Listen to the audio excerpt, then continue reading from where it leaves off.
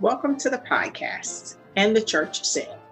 My name is Dr. Monique Smith-Gadsden, also known as Dr. Mo, a Christian licensed professional counselor specializing in marriage and family therapy. I'm your host for this weekly podcast where we discuss church and culture from a Christian counseling perspective. All of our insights are rooted biblically to foster emotional, mental, and spiritual health for individuals and churches. We aim to equip the saints for the work of the ministry. Quite simply, we help the church help the people. Although I am a licensed clinician, this podcast is not intended to serve as therapy. We strongly encourage you to seek out your own personal relationship with a professional therapist. Thank you for joining us for this week's episode. So hello, everyone. I'm so glad to have you to join us for our conversation on today. I would like to take time to thank everyone for continuing to listen to this podcast and to those who have subscribed and shared. I am so appreciative of your support and your encouragement. Please continue to support the work here. If you will, please share the podcast with your friends and family and ask them to subscribe. And also, if you are led to do so, please leave a review and let us know how we are doing. Thank you so very much again for listening and supporting our work. So today, on our midweek segment to the church, we will discuss pandemic preparation for churches. We watched this COVID-19 crisis unfold before our very eyes on foreign land. We wondered what precautions needed to be taken to guard our country against this, at that time, epidemic. I'm not here to split hairs and debate on the political responsiveness or lack thereof. Right now, we are literally in the fight of our lives as this now pandemic is here.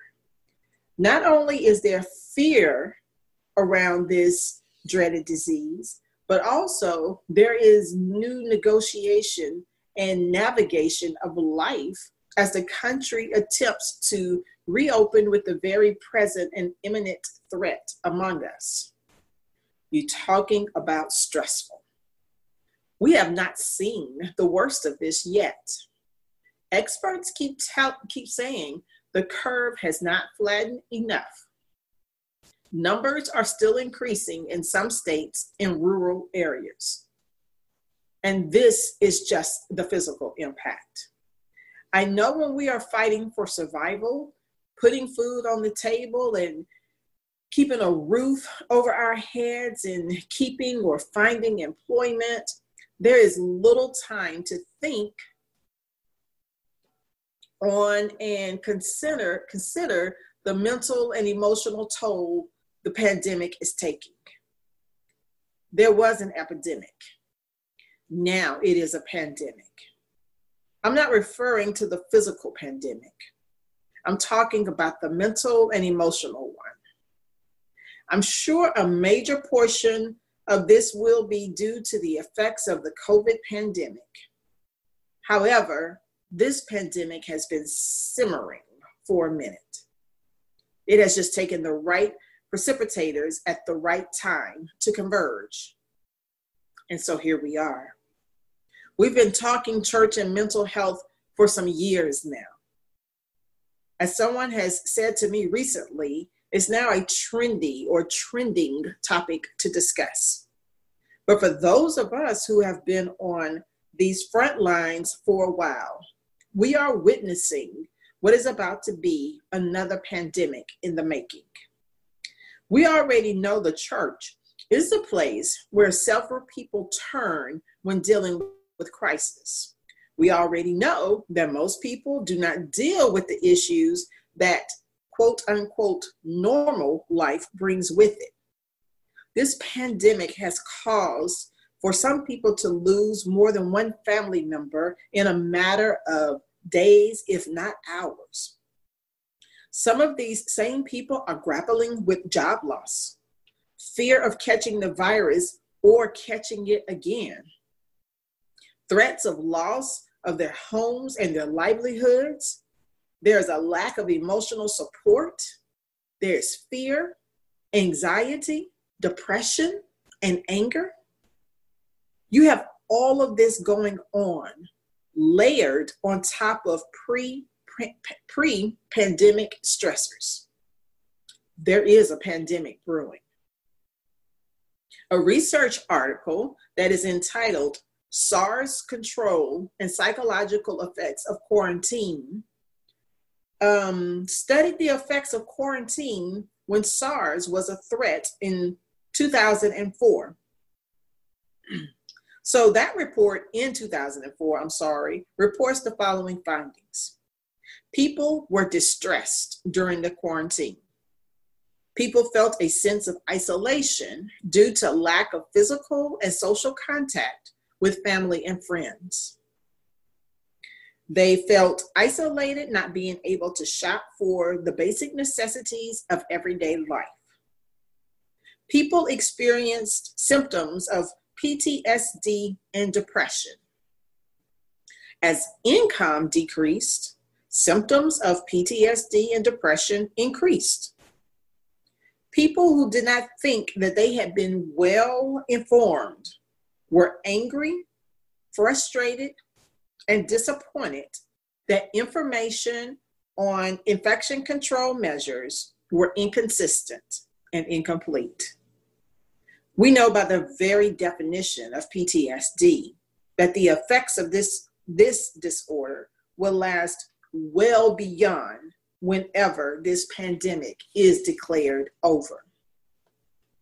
So imagine when or if certain people come back to the house of worship, especially one who was known to be infected from gathering at a church service or a funeral. We have to imagine there could be some apprehension on returning to the place where the devastation first occurred. I know churches are busy trying to stay afloat. I know that there are churches that are assisting the elderly and the under and unemployed, the hungry, the homeless, the less fortunate. I know that everyone is stretched thin. But there is a pandemic coming. The fallout of these effects will be none as we've seen before. There are medical professionals who are committing suicide. There are children who are more anxious than ever. There are elderly who are more depressed due to their inability to leave their homes. There are those with unexpressed grief because numerous people are still in shock. People are living in fear. There is a deep divide on remaining in quarantine or lifting that order. So there is an intense anger no matter what side of the fence you stand.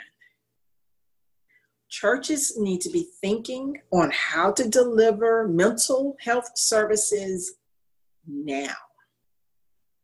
Whenever we are allowed to safely gather, we need to be ready and not scrambling to get ready. Even now, there needs to be a crisis mobilization that is comparable to the crisis care of the physical needs. Church leadership need to prepare to consult and collaborate with mental health clinicians and experts now, because there is a pandemic on the horizon. After you have heard my call, what will be your response?